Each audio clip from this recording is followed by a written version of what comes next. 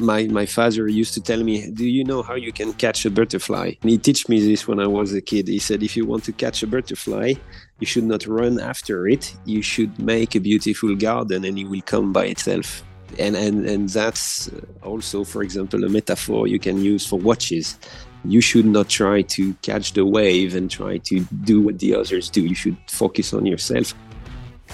Greetings and welcome to this week's A Blog to Watch Weekly. It has been 5,918 days since we last sold a watch on a Blog to Watch. That's right, we don't sell watches on a Blog to Watch, we just report about them. Isn't that right, Ariel?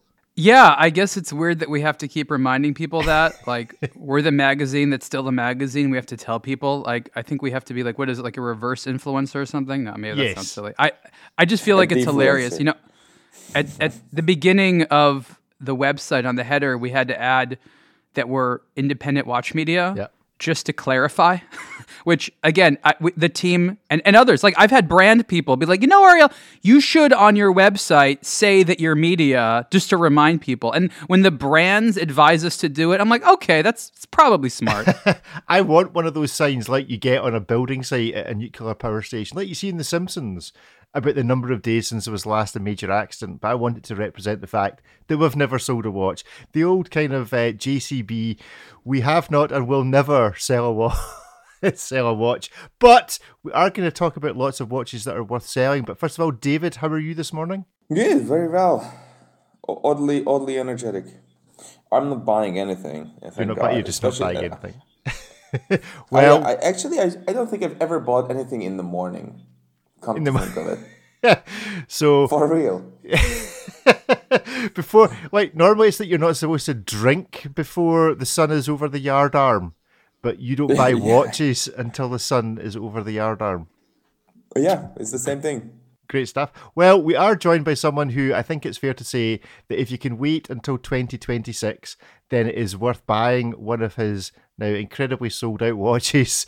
Sylvain Berneron from Berneron and also Mike from Breitling. How are you, Sylvain? Good morning, guys. Thank you very much for having me. I'm very well, thank you. Is there really any point in speaking to you about this watch because we're never going to see one because you've sold them all already? Or do we just have to wait till the dive version comes out? I don't know. I mean, this is something I discussed with Ariel and David at length when I started this project.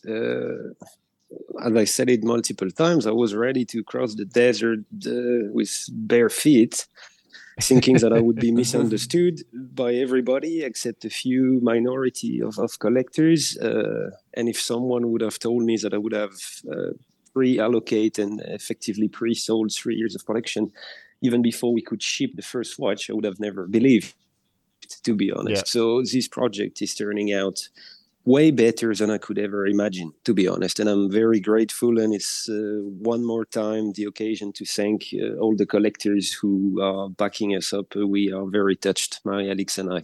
I have to interject here because this is an expected outcome of the beautiful design. But Sylvain, I want to ask you an important question. What we know is that when something cool comes out in the watch world, there's the early adopter phenomenon where, you know, your friends, colleagues, the sort of the people who are willing to test new things, they all jump aboard. But then after you sell to those people, you then sort of have to do the real work if you want to grow as a brand. And you and I have talked about that a little bit, but are you prepared at all for when, you know, the early adopters all get their watches and then, according to some people, the real marketing and promotion work starts?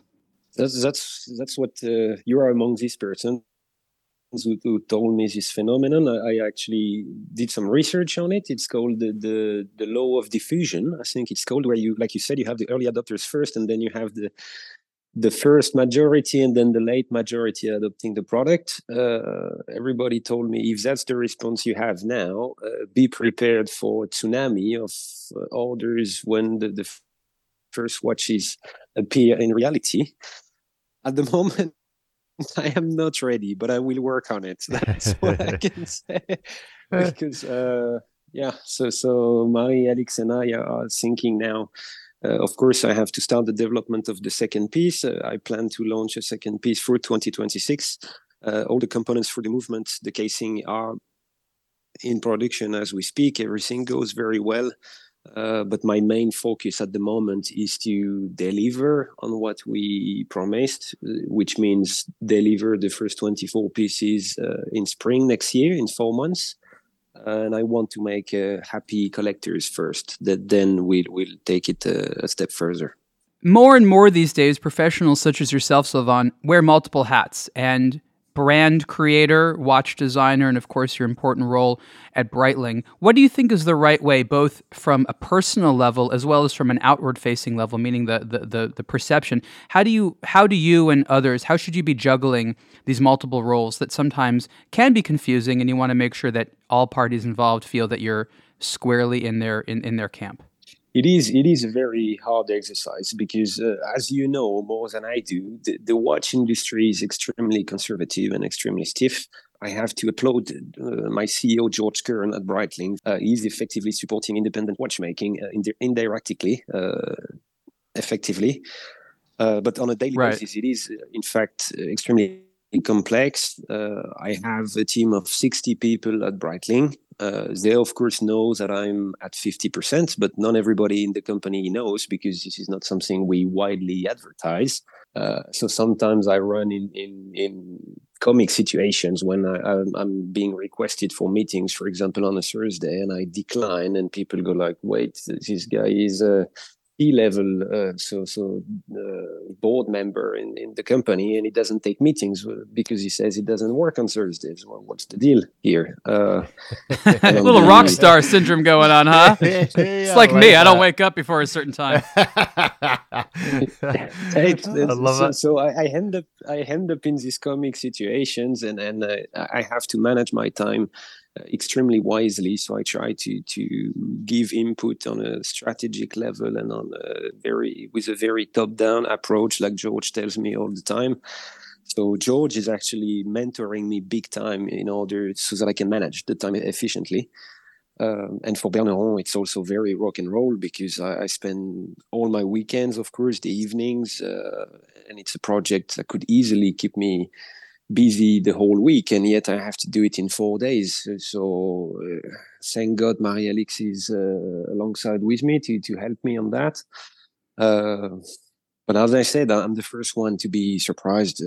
I did a real leap of faith, which is throwing 15 years of savings into a project that I believed in. Oh, I just want to say thank you for that, Sylvain, and I encourage everyone to check out the Blog to Watch coverage of the Berneron Mirage, which is a beautiful melted watch. If you like the Cartier Crash, I guarantee you'll like this more. Yes. And although it's probably more difficult to get hold of one of these now, that I want to know, because this is so different from anything that Breitling would ever produce, which is your main other hat, whether this has scratched the itch that industrially produced watch design has left void. You know, this is clearly everything that you could never do with a major brand. So do you feel there is a cleansing of the system, a cleansing of the palette for watch love that has been produced by bringing the Mirage to market? Do you feel cleansed? What does cleansed mean exactly? My English. Cleansed. Do you feel like you've had some colonic irrigation? Is that worse or better? So cleansed. Do you feel like you've definitely worse? Definitely worse. Do you feel you've cleaned out? Do you feel you cleaned out your system? Yes. Okay, now I get it. Yes, indeed. I mean, I've been working for big brands for 15 years. Ariel and I had this discussion on the fact that a designer should not work for a big brand trying to please himself. This is something I tell to my guys all the time. A designer is here to understand and respect the brand, and he should play the same tone of voice and tone of music for the brand. So, and because it is a creative job, as many creatives, we also have something inside that we want to express. We want to listen to our inner guide, so to speak. And after 15 years of working for big brands, I had the extreme need to express myself. And I didn't want to make a brand, and especially not with my own name on the dial, because to be honest, it is much easier to hide yourself behind a fancy name, much easier. All of a sudden, when you put your name on the dial, you have to own it and you have to be responsible for everything that goes either right or wrong. But it was, as it appears, the only way to have a proper medium to express this kind of work. Within the team, you say of 60 people, have you accidentally encouraged any others within your team to go, well, if Sylvain can do this, is suddenly half the design department at Breitling squirreling off, dreaming of their own projects now that you've shown them how to do it? No, actually, this is one of the concerns we had at the board, actually, that this could lead to some sort of infection. And it doesn't happen very much for two reasons, I guess. First, having ideas is one thing, and it's already hard enough, but doing the execution is all other ballpark, because you have to find the money, you have to have the consistency to do it, and you have to sacrifice literally your personal time. It's not very romantic to say, but over the past 2 years, I lost 75% of my friends, and it hurts me to say it, but it is the truth. And I'm sure guys like Ariel, who have an entrepreneurship path, know what I talk about. You have to sacrifice so much to put a project like this off the ground. Like so many of my friends kept calling. I'd be curious to... Business development can be a very lonely experience. Yeah, and I'd be curious to hear your feedback on that area, because this is something I was not ready for. I had friends who kept calling and say, "Oh, I'm in Neuchâtel, where are you?" And I'm like, "Look, I'm working this weekend." And you do that 5 times in a row, and these guys, they just stop calling. And I understand, but this is the hard truth of entrepreneurship, and maybe something we don't talk about often enough. So Sylvain would like some friends. So if you would like to be Sylvain's friend, email the show, podcast@blogtowatch.com. We'll run a competition. Sylvain, send in headshots and things you like to do. It'd be like a blind date, but for friends. So it's friend zone only. Sylvain's very happily married. Friend zone only. If you want to be Sylvain's friend. And then he can, I don't know if he can get you cheap Breitlings. He can't get you cheap watches of his own because he's not got any left. I want to comment here, and I think that's a very important point that Sylvain makes about, how your colleagues will change depending on what your role is. Oftentimes, as an adult or as a kid, friends really represent people you have shared struggles with. You're both trying to work on something, you're both trying to achieve something, because you're both trying to do it and haven't entirely succeeded, perhaps. Therefore, there's camaraderie. And once you have new challenges that your old friends may not experience or relate to, then you probably need to find new friends that are going through similar challenges. And what I've seen is the independent watch space, a lot of these individuals, they end up being very close together because they're sort of in the same kind of challenge. But if one of them, their brand gets too big, or if they, they start to do really, really well, or they change that, all of a sudden the group of people that they're friendly with changes. And so this is part of the entrepreneur's journey where you have to recalibrate, and old friendships go away because unfortunately there's no longer a relatability there. And now a lot of your friends are going to be fellow brand owners who are trying to go through this same thing, and you have yet a new set of shared struggles that reflect your most current circumstances. So that's a real reality. And unfortunately, again, a lot of those friendships you need to leave behind, but what is left are colleagues and people that you can rely on, and people who ideally can support you by appreciating what you do. So it is a changing dynamic, and it is emotionally difficult. It sure can be. Yeah, and to finish on the initial question from Rick at Breitling, so we do not have a growth of independent watchmakers, but we do have the growth of young people who have a life that I would have dreamed of as a designer 15 years ago. I started working for BMW when I was 18. That was in 2008. And now at Breitling, I will take a concrete example. We hired a junior designer 2 years ago. His name is Nathan. He's 24 years old. He comes to work only on Mondays, just like I do. The rest of the week is home office, and he trains to do Ironman competition. So these triathlon events that we sponsor with Breitling, and he's very happy to have 4 days of home office per week because he can do his training, which is running, cycling, swimming, during lunch break or early in the morning, and depending on his personal needs, which on paper is extremely unprofessional the way we operate, but he's one of our best designers. The work is consistently delivered in time, the quality is there, the guy is motivated, and this goes to show that I think all generations, Y and Z, we have to dictate what is going to be the working ethics of tomorrow, because we work at a speed that is much, much higher than the previous generations. I have this discussion with my dad, for example. He had a corporate career for 40 years, and he told me the peak of his career, he would receive 35 to 40 emails per day. And for Breitling, I receive 100 emails per day.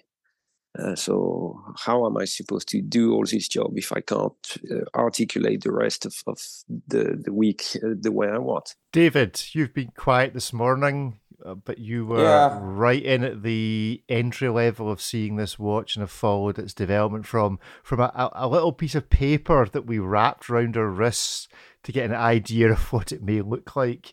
What do you make of what has actually turned out?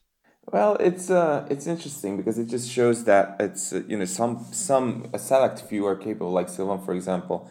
You're capable of these hyper jumps, basically from like one stage to another through your experience, through hard work, and it's just I don't think I believe that one of the most difficult things to convey to your customers and to our audience and to basically anybody is to understand how much work and how difficult it is to go from a paper cutout that you wrap around your wrist to something that Swiss suppliers can actually put into production and series production. It's it's completely different disciplines and schools and approaches and whatever else. And I think that is some area in the world of watchmaking that is very difficult to communicate, because for one, it's secretive, for two, it's very technical, three, it's thousands of emails and adjustments and prototyping and whatever else, and yet all of that goes into it, and what we see most of the time is just the finished product. And we've done countless manufacturer visits and all that, and lots of close-ups of people working on these things, and even like computer screenshots and whatever else from movement developers, and yet I believe that for our audience and for us as well, it takes years to even begin to grasp this void that lives in between the paper cutout and the finished product and everything that happens in there. Yeah, that's true. And it's funny because the three of you have seen, as you said, the early prototypes 2 years ago, and we were discussing how could I put it together, what would be the steps required, and now we are more than 2 years later, and then the first movement will be assembled next month, actually, right before Christmas. So it's happening. It's a Christmas miracle. It's a miracle. I think the thing I would remark on is just how you have managed to stick to what you originally dreamed of doing. So when I saw the paper version of this 2 years ago, and this pretty much looks identical to what I think you actually envisaged in the first place. You've not been pushed down making tweaks by some mass corporate collective telling you something. You've managed to stick to your knitting and actually create what you wanted to create. It does feel like you have absolutely no regrets, especially now that you've sold them all, but absolutely no regrets in going down the route you've done. And I have to say, the comment section on the Blog to Watch article, go and check it out, is probably the most overwhelmingly positive feedback from a Blog to Watch audience on a new watch I have ever seen. So go and check that out. Sylvain, when will the first watch be delivered? So we'll assemble the first movement in 3 weeks. Then it will go through what is called the chronofiable test, which is an external company homologating the movement. So I want to do the testing for chronometry, precision, reliability, shock, etc. Then we're going to finish the production and ship the first pieces as of April 2024. So we're going to ship the first 24 pieces over the second quarter. And then this is how we're going to start. And then we're going to produce 24 pieces per year for the next 10 years. Good. Well, look forward to seeing the real thing in the flesh at some stage. Okay, there are two big shows of various varieties going on in New York at the moment. One is a retrospective on the Reverso storage from JLC. The other is Planet Omega exhibition. So my question to the three of you is, which one are you going to and why? Ariel, you can go to one, the JLC or the Omega. Which one are you going to and why? I actually chose the Casio G-Shock 40th anniversary event, which was happening at the exact same time. So I had a different option. It just goes to show how many overlapping things are happening. Might you have had some skin in the game of that particular exhibition? Yeah, I mean, look, we had people at all the events. So Ripley from the Blog to Watch team was with Omega at Planet Omega, which was, just a few blocks away, but you can only be at one place at the same time. It's really, for me, an interesting... I don't want to call it a brand evolution, but it's thoroughly solidifying what Omega is today. Omega has made some branding changes, and Omega is a lifestyle brand, a sort of jewelry brand when it comes to that. They're trying to sell desirability. They're trying to sell who's wearing it. And I get it, but I think it represents a very different Omega than what a lot of people are used to.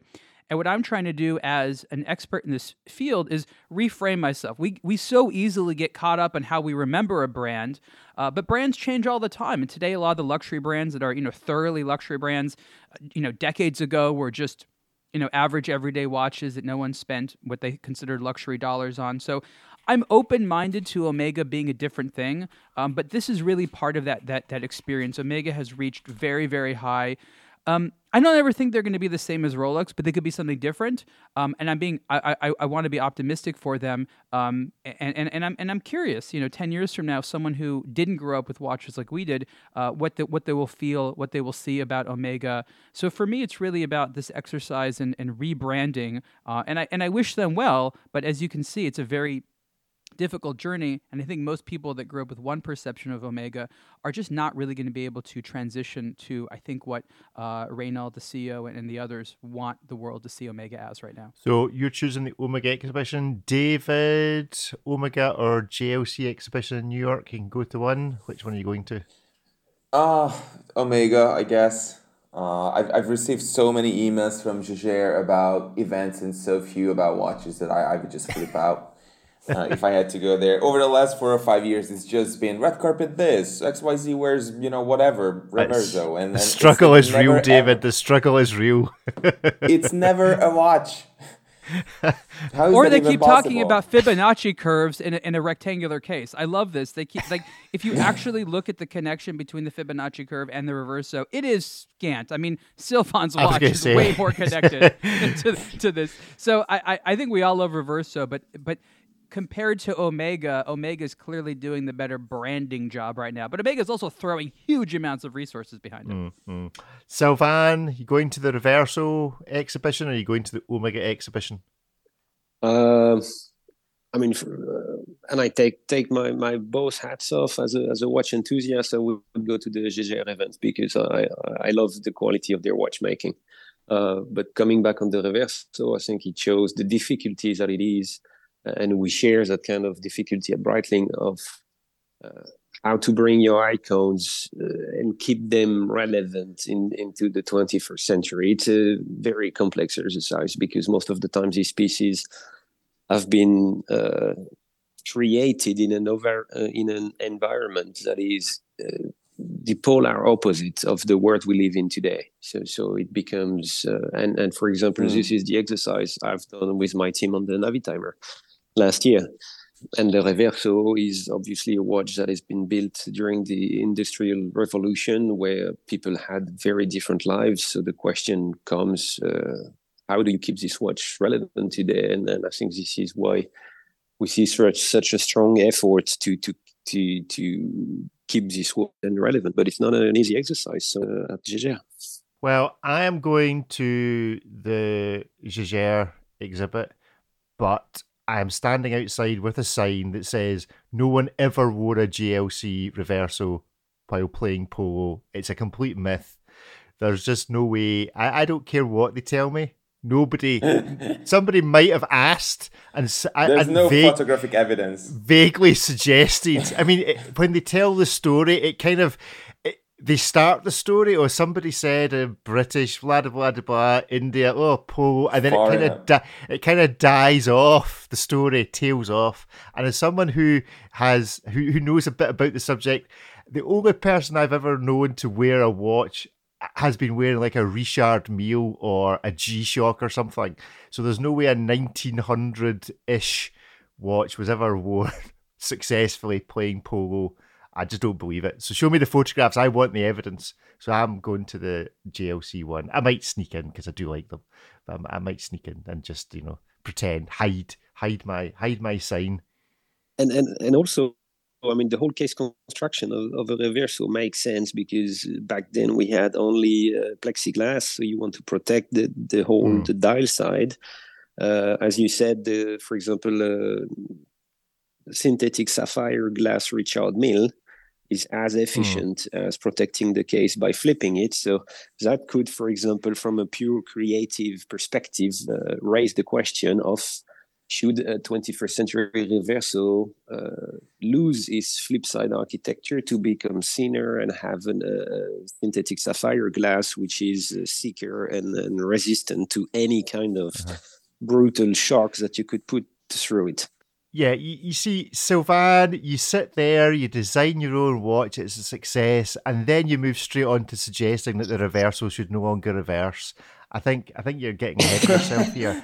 I think the arrogance of selling 10 years worth of watches in one weekend now just means you think you can take on the world, and you're choosing to take on JLC first. No. I'm just brainstorming. Sorry if it has been taken this way with some intention.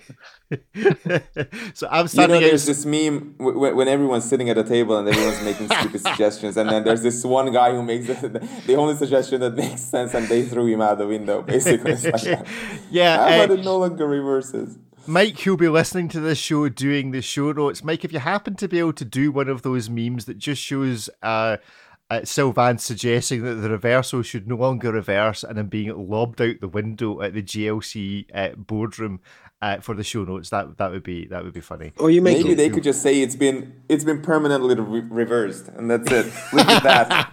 It's just reversed. Or you make a recto and a verso. You make a recto which doesn't flip and shows the time, and you make a verso which is basically just a case back with nothing on it. Why don't they just go the other way, and rather than have reverso, they just change it to a forward-looking thing and just call it the Progresso? Yeah. That's a good one. That has the lowest chance of all. Good stuff. Well, go and check out. If you happen to be in New York, be really interested to hear from you as to if you went to both, as to which one you enjoyed, and if you went to Ariel's G-Shock launch, as to which one you enjoyed the most. Hi, this is Ariel Adams, founder of A Blog to Watch, with a message about eBay. I visit eBay daily and have been relying on eBay to learn about and acquire watches for more than 20 years. Did you know that you can now buy watches directly from brands or their authorized dealers on eBay? Timepieces coveted by watch enthusiasts from brands like Zodiac, Laco, Parallel, and more are part of eBay's Certified by Brand program. Here's how it works. Luxury names are partnering with eBay to bring brand new and pre-owned watches and other luxury accessories directly to you. Certified by Brand includes a minimum 1-year factory warranty for watches and offers an unprecedented selection of new and used watches directly from the source, all with the peace of mind you can expect from eBay. Visit ebay.com/certified by brand for more information. Ariel, you have reviewed a Disney Fossil limited edition sketch. We're trying to go right across the wide variety of watches this morning, from Sylvain's Mirage to the Reverso and Omega Planet Oceans, etc. We're now on hand-drawn, artistic, cheap Disney times Fossil limited edition sketch watches. What is so appealing to you about this watch?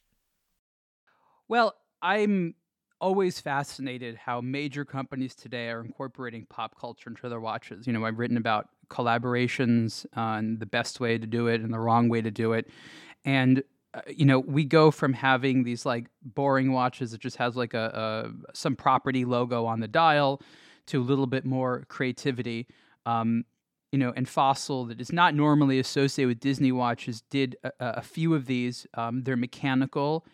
And, I like these directions because I think that we are, whether or not we like it, we can all agree that for the next 10 years minimum, there's going to be a lot of pop culture character-based watches. And some of them are going to be great and some of them are going to be terrible. And here we also have a rejuvenation of Fossil as a brand that they sort of want enthusiasts to be into, right? 5 years ago, a mechanical, Mickey Mouse hands watch from Fossil never would have come out. But I know a little bit about what the brand is doing. So I'm trying to see for that entry-level mechanical watch enthusiast or just, someone who doesn't have the biggest budget, really where Fossil could sort of fit in. So this is, the beginning of, I think, more interesting stuff here. Under $400. It's interesting. I think the case is a little bit thick, and I think that there's obviously, but again, it's the heritage case that they're going to be continuing to do stuff on. So I overall found this to be a spirited watch, and everyone likes it. But again, it's part of my larger journey to see how these pop culture icons meld with elegant watch design. And again, this isn't perfect. I think one of the interesting things that's kind of weird about it is it's supposed to be sketch Mickey. That's the one I have. They have a few others. And as a sketch, it's supposed to look a little bit unclear, but you have this weird contrast where the hands are like much more vividly detailed than the Mickey itself. And this is a slight thing, but I just find it fascinating to see how the intersection of like super nerdy, little details, proportions, and things like that meld in with the incorporation of these pop culture icons. The Gerald Genta Disney watches were probably amongst the best at combining that sense of looking at a character from something with like, really good, proper watchmaking and watch style design, which is sort of the bar, I think, right, for a lot of these. And that's sort of how I judge against it. But again, no one's getting any of those Gerald Genta ones for anywhere near this type of affordable $400. Sylvain, you're obviously involved at Breitling, and there are a number of collaborations there. What makes a good collaboration? It's a good question. It's a tough exercise. Generally speaking, I try. I think a good collaboration is when the other brand brings something that you do not have, or you would not have the reputation to do. I think these are the best collabs, in my opinion. And for example, here, Fossil and Mickey, I think the watch is very, very nice. I'm trying to scroll to see which size it is. Do we know the 40 millimeter? So very well sized, and I find the watch very cool. Actually, I should try to get one myself. It's very cool, this piece. I like it. Breitling Mickey Mouse coming to a Breitling boutique sometime in 2026, by the sounds of it, from Sylvain. What is there any collaborations, Sylvain, David, Ariel, that stand out for you from any brands as being that is just really well done? I think everybody has agreed that it's all about the collaborator bringing something that the brand effectively couldn't get away with doing itself off of its own back. Is there a watch that springs to mind as being just the best example or the most shocking example of a collaboration? Well, I'll answer with this. There's two features of the collaboration that you need to judge. One is the ultimate watch. Like, how nice is the watch? Does it, as Sylvain say, incorporate something that both sides need to contribute for it to sort of be satisfying? Or is the marketing relationship one that makes sense? And I think these are two very different things. For sort of enthusiasts like us, we're not really too concerned about the outward relationship, right? Does James Bond and Omega make sense? From a marketing perspective, everyone's like, yeah. Do the actual watches always look like they make sense? Some of them absolutely, others not at all. It's just like a cheap, like branding, marketing exercise. So I want to sort of distinguish between those two things. I mean, and I'll go back to Omega. that one that Daniel Craig designed, the Seamaster one that was in titanium. I forget the exact name. It was the Commander. I don't remember what exactly it was called, but that one that was just so nicely done. Daniel Craig himself had input on it. It didn't say 007. It was the watch he wore in the movie. That for me is one of the better examples of having success across multiple things: the watch, the story, and then the brand relationship. So for me, that is a good example of doing multiple things right. David, anything spring to mind? Well, you got me with saying that particular brand brings something to the watch brand. I liked some executions on these collaborations because they were authentic in a way that they addressed multiple different aspects of the watch, like Hublot and Ferrari. I really liked those. It was a long-term thing. It went way beyond what others had done before it. When they would just plaster the Ferrari logo on a watch. I really like that. As far as two brands collaborating, especially car brand and watch brand, for me, Ferrari and Hublot always spring to mind, just because it was so well executed and so well done for a long period of time. But then again, when Ferrari designed the watch, it was terrible. So it's really interesting because it was basically unwearable on all sizes of wrists, which is a very strange achievement, and yet they somehow did it. It was a beautiful thing to look at and nicely executed in a way, but it was basically like a car that nobody can sit inside comfortably, which is kind of on brand, actually, for Ferrari as a whole, at least. Sylvain, you ever been jealous of a collaboration that you've just seen come to fruition and gone, oh, I wish we'd collaborated with them? Nothing that comes to mind. What I can say from my experience at Breitling, we see it right away, and any collaboration is actually a double-edged sword, in the sense you see it instantly when a collaboration is very good for the brand and brings something. And one example at Breitling could be the collaboration we've done with Deus, the Australian clothing brand. Yeah. Their collaboration with Breitling gave them the chance to venture into high-end watchmaking. So that is something they could not reach on their own. And for us, that gave us the opportunity to step in the surfing and custom motorcycle culture. We also developed a line of clothing together of Breitling's X Deus, and this collaboration works fantastically well, both in the Deus retail points and in the Breitling stores. It's incredible. So, and this goes to show that none of each brand could have reached that stage without being together. And this is, to me, where collaboration really makes sense. How often the three of you, Sylvain, you maybe know this better than the rest of us, how often do brands knock back the approaches, that's watch brands, knock back the approaches of non-watch brands who pitch them an idea of a collaboration?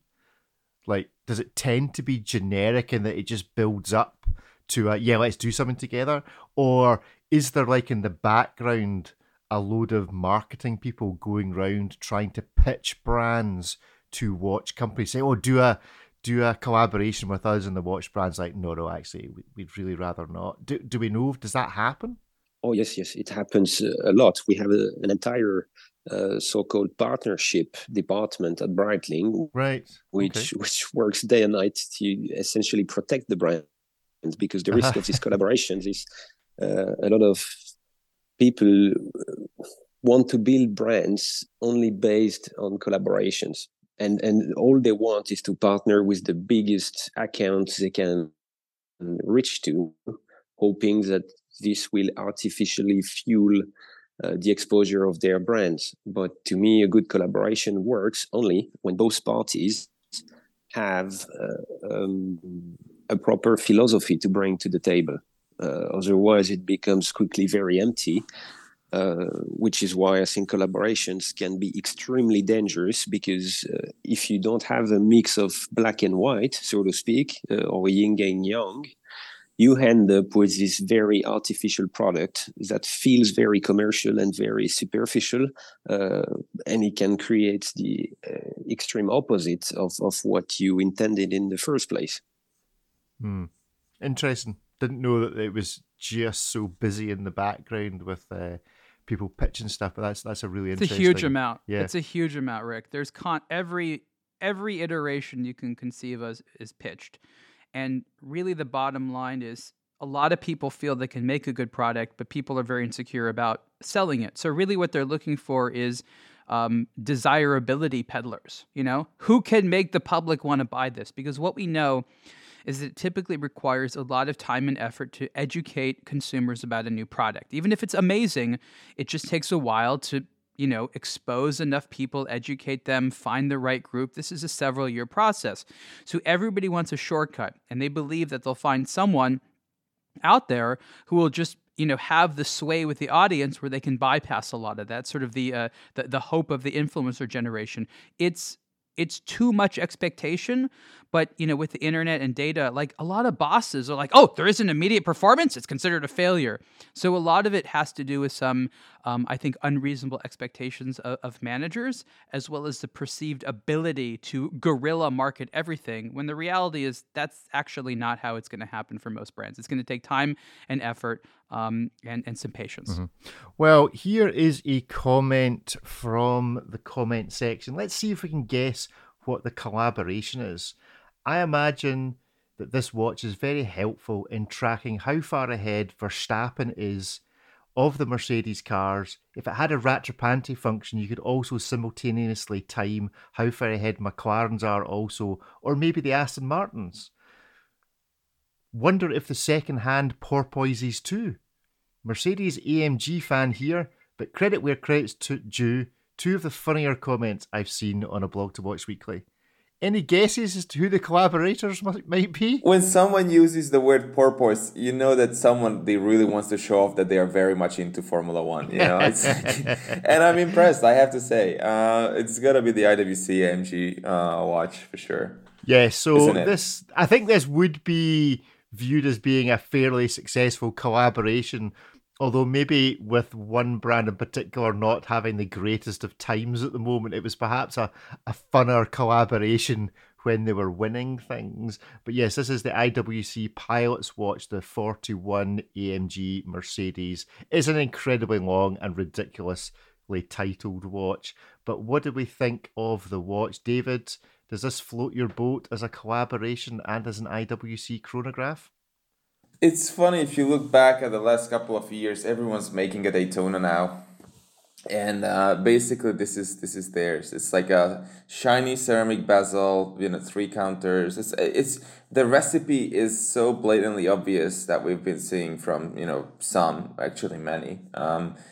I don't know. It's an odd one in some ways, and the one that I really like gets really expensive really fast. It's like 20 grand if you want the one with the black case and the black strap, or bracelet, I should say. It's weird. I was looking at these pictures the other day, and I could see that even on IWC's pictures, it's like a large watch head on a narrow bracelet. And maybe it looks different in person, but on these pictures it looks like, well, I guess we're ahead of our time with the bracelet and way behind with our watch head. It's just a balloon attached to like an actually pretty cool bracelet, which is a novel, apparently relatively novel design. So it's not that I'm confused, but there are bits that I like and bits that I really don't, and that is not something that makes me want to rush to an IWC boutique. Yeah, I was most surprised by the price jump as you go up the various grades. The entry level is just under 10,000 USD, and the top end tops out at just under 20,000 USD. Sylvain, you're an IWC aficionado of past hat wearing. What do we think of this? I like IWC. I like their mindset. Rebounding on what David said, the large case / small or narrow strap is actually, to me, probably one of the biggest IWC points in this product, because it is very typically IWC to have narrow straps. But I agree with David in the sense that you can read in between the lines what was the target making this product, and I think it shows a bit too much. I have no doubt that this is extremely well executed and reliable and precise, and knowing their level of manufacturing, but the comparison I could do is it remembers me when my father used to tell me, do you know how you can catch a butterfly? And it was funny. He taught me this when I was a kid. He said, if you want to catch a butterfly, you should not run after it. You should make a beautiful garden and it will come by itself. And that's also, for example, a metaphor you can use for watches. You should not try to catch the wave and try to do what the others do. You should focus on yourself. Has done it good enough, then people will come, but they will come for who you are and not because they want to. I love that. That's very true. Yeah, I love that. That's Ariel, brief thoughts on this? I like this collection a lot. I think it's handsome. I don't refute anything which has been said already here. I'm not as concerned about the sort of tapering bracelet.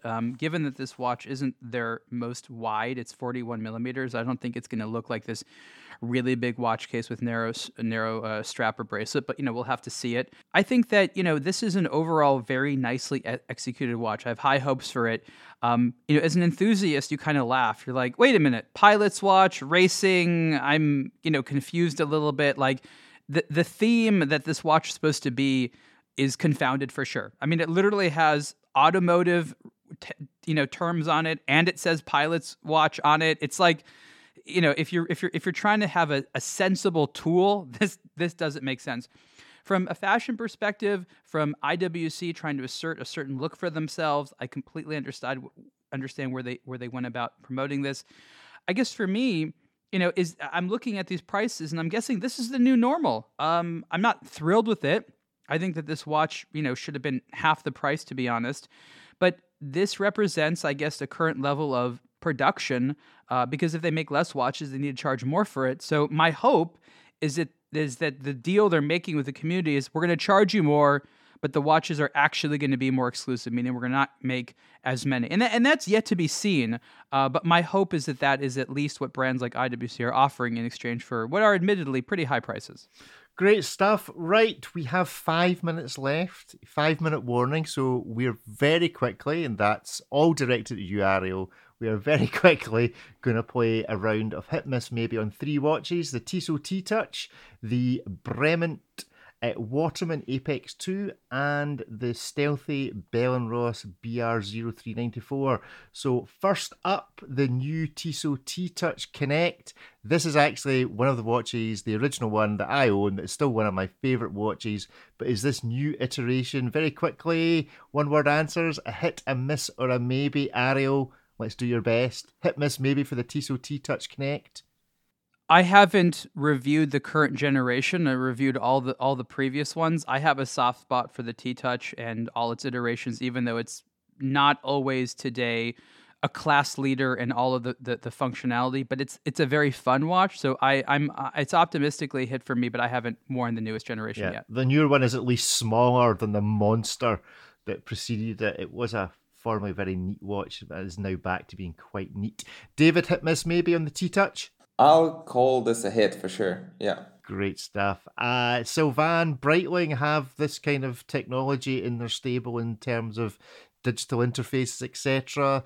Is this something you're jealous of? Is that a hit, a miss, or a maybe? Yeah, to me it's a hit as well. I have some friends who run these kind of watches, especially for cycling, and they really love it. So I've never wore one myself, but it's still a hit for me. Excellent. That's what we like, nice and concise. So, Bremont Limited Edition, Bremont Waterman Apex 2, a hit, a miss, or a maybe, David? I'll call this a maybe, I guess. Yeah, a half-assed maybe. a less than enthusiastic maybe. Ariel, hit, miss, maybe on this from Bremont? It's a bit of a miss for me, unfortunately. Yeah. I love a lot of these watches. I have a different version of this in for review. I think the problem for me is that this is really a dive watch. They sort of turned into a GMT. It does not have a bidirectional bezel. It has a unidirectional one. It's just that, the 2893, at a GMT movement, which is fine. But I think at this price level, consumers expect a little bit more of a GMT focus in terms of a slightly more modern or advanced movement, and a little bit less of sort of an adapted dive watch design. These are pretty, and the size is good, but I just don't think this is where your money is best spent at Bremont. Yeah, bit of a dog's breakfast for me. It's a miss, but what about for you, Sylvain? Hit miss maybe? I agree with both. To me, it's a maybe combination of is very hard to pull off, in my opinion, as well. Mm-hmm. Okay, a final watch for today, the Bell & Ross BR0394 Black Track Limited Edition. I really like this. This is a hit. What do you guys think, Sylvain? Let me see. I'm trying to see the watch. I haven't seen it yet. Can you ask Ariel and David first? Yes, I'll ask Ariel. It's a hit for me. Ariel, what do you think? Going to the conversation earlier about collaborations, there's this very specific kind of motorcycle, and they tried to make a watch that fits with it, and it kind of does. If you've never seen the motorcycle, you can still enjoy some of the design elements here.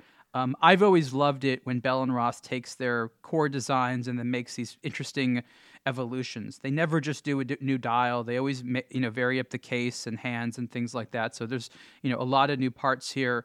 So for me, this is a hit. Excellent. David? Yeah, a hit for me as well. At 6,900, I appreciate that it has a new dial and what appears to be a case that I've never seen before. Just overall a cool execution. I like it. Great stuff. Sylvain, finally for you. Yes, I've seen it now, and it's a hit for me as well. I especially like the case with the chopped corners, so to speak. Mm-hmm. I like to believe that the guy who drew this actually has some motorcycle riding experience, because these corners that have been chopped are typically the kind of stuff that would rub your sleeves or make the watch extremely uncomfortable while riding a motorcycle. So this is really on point. I think it's very cool.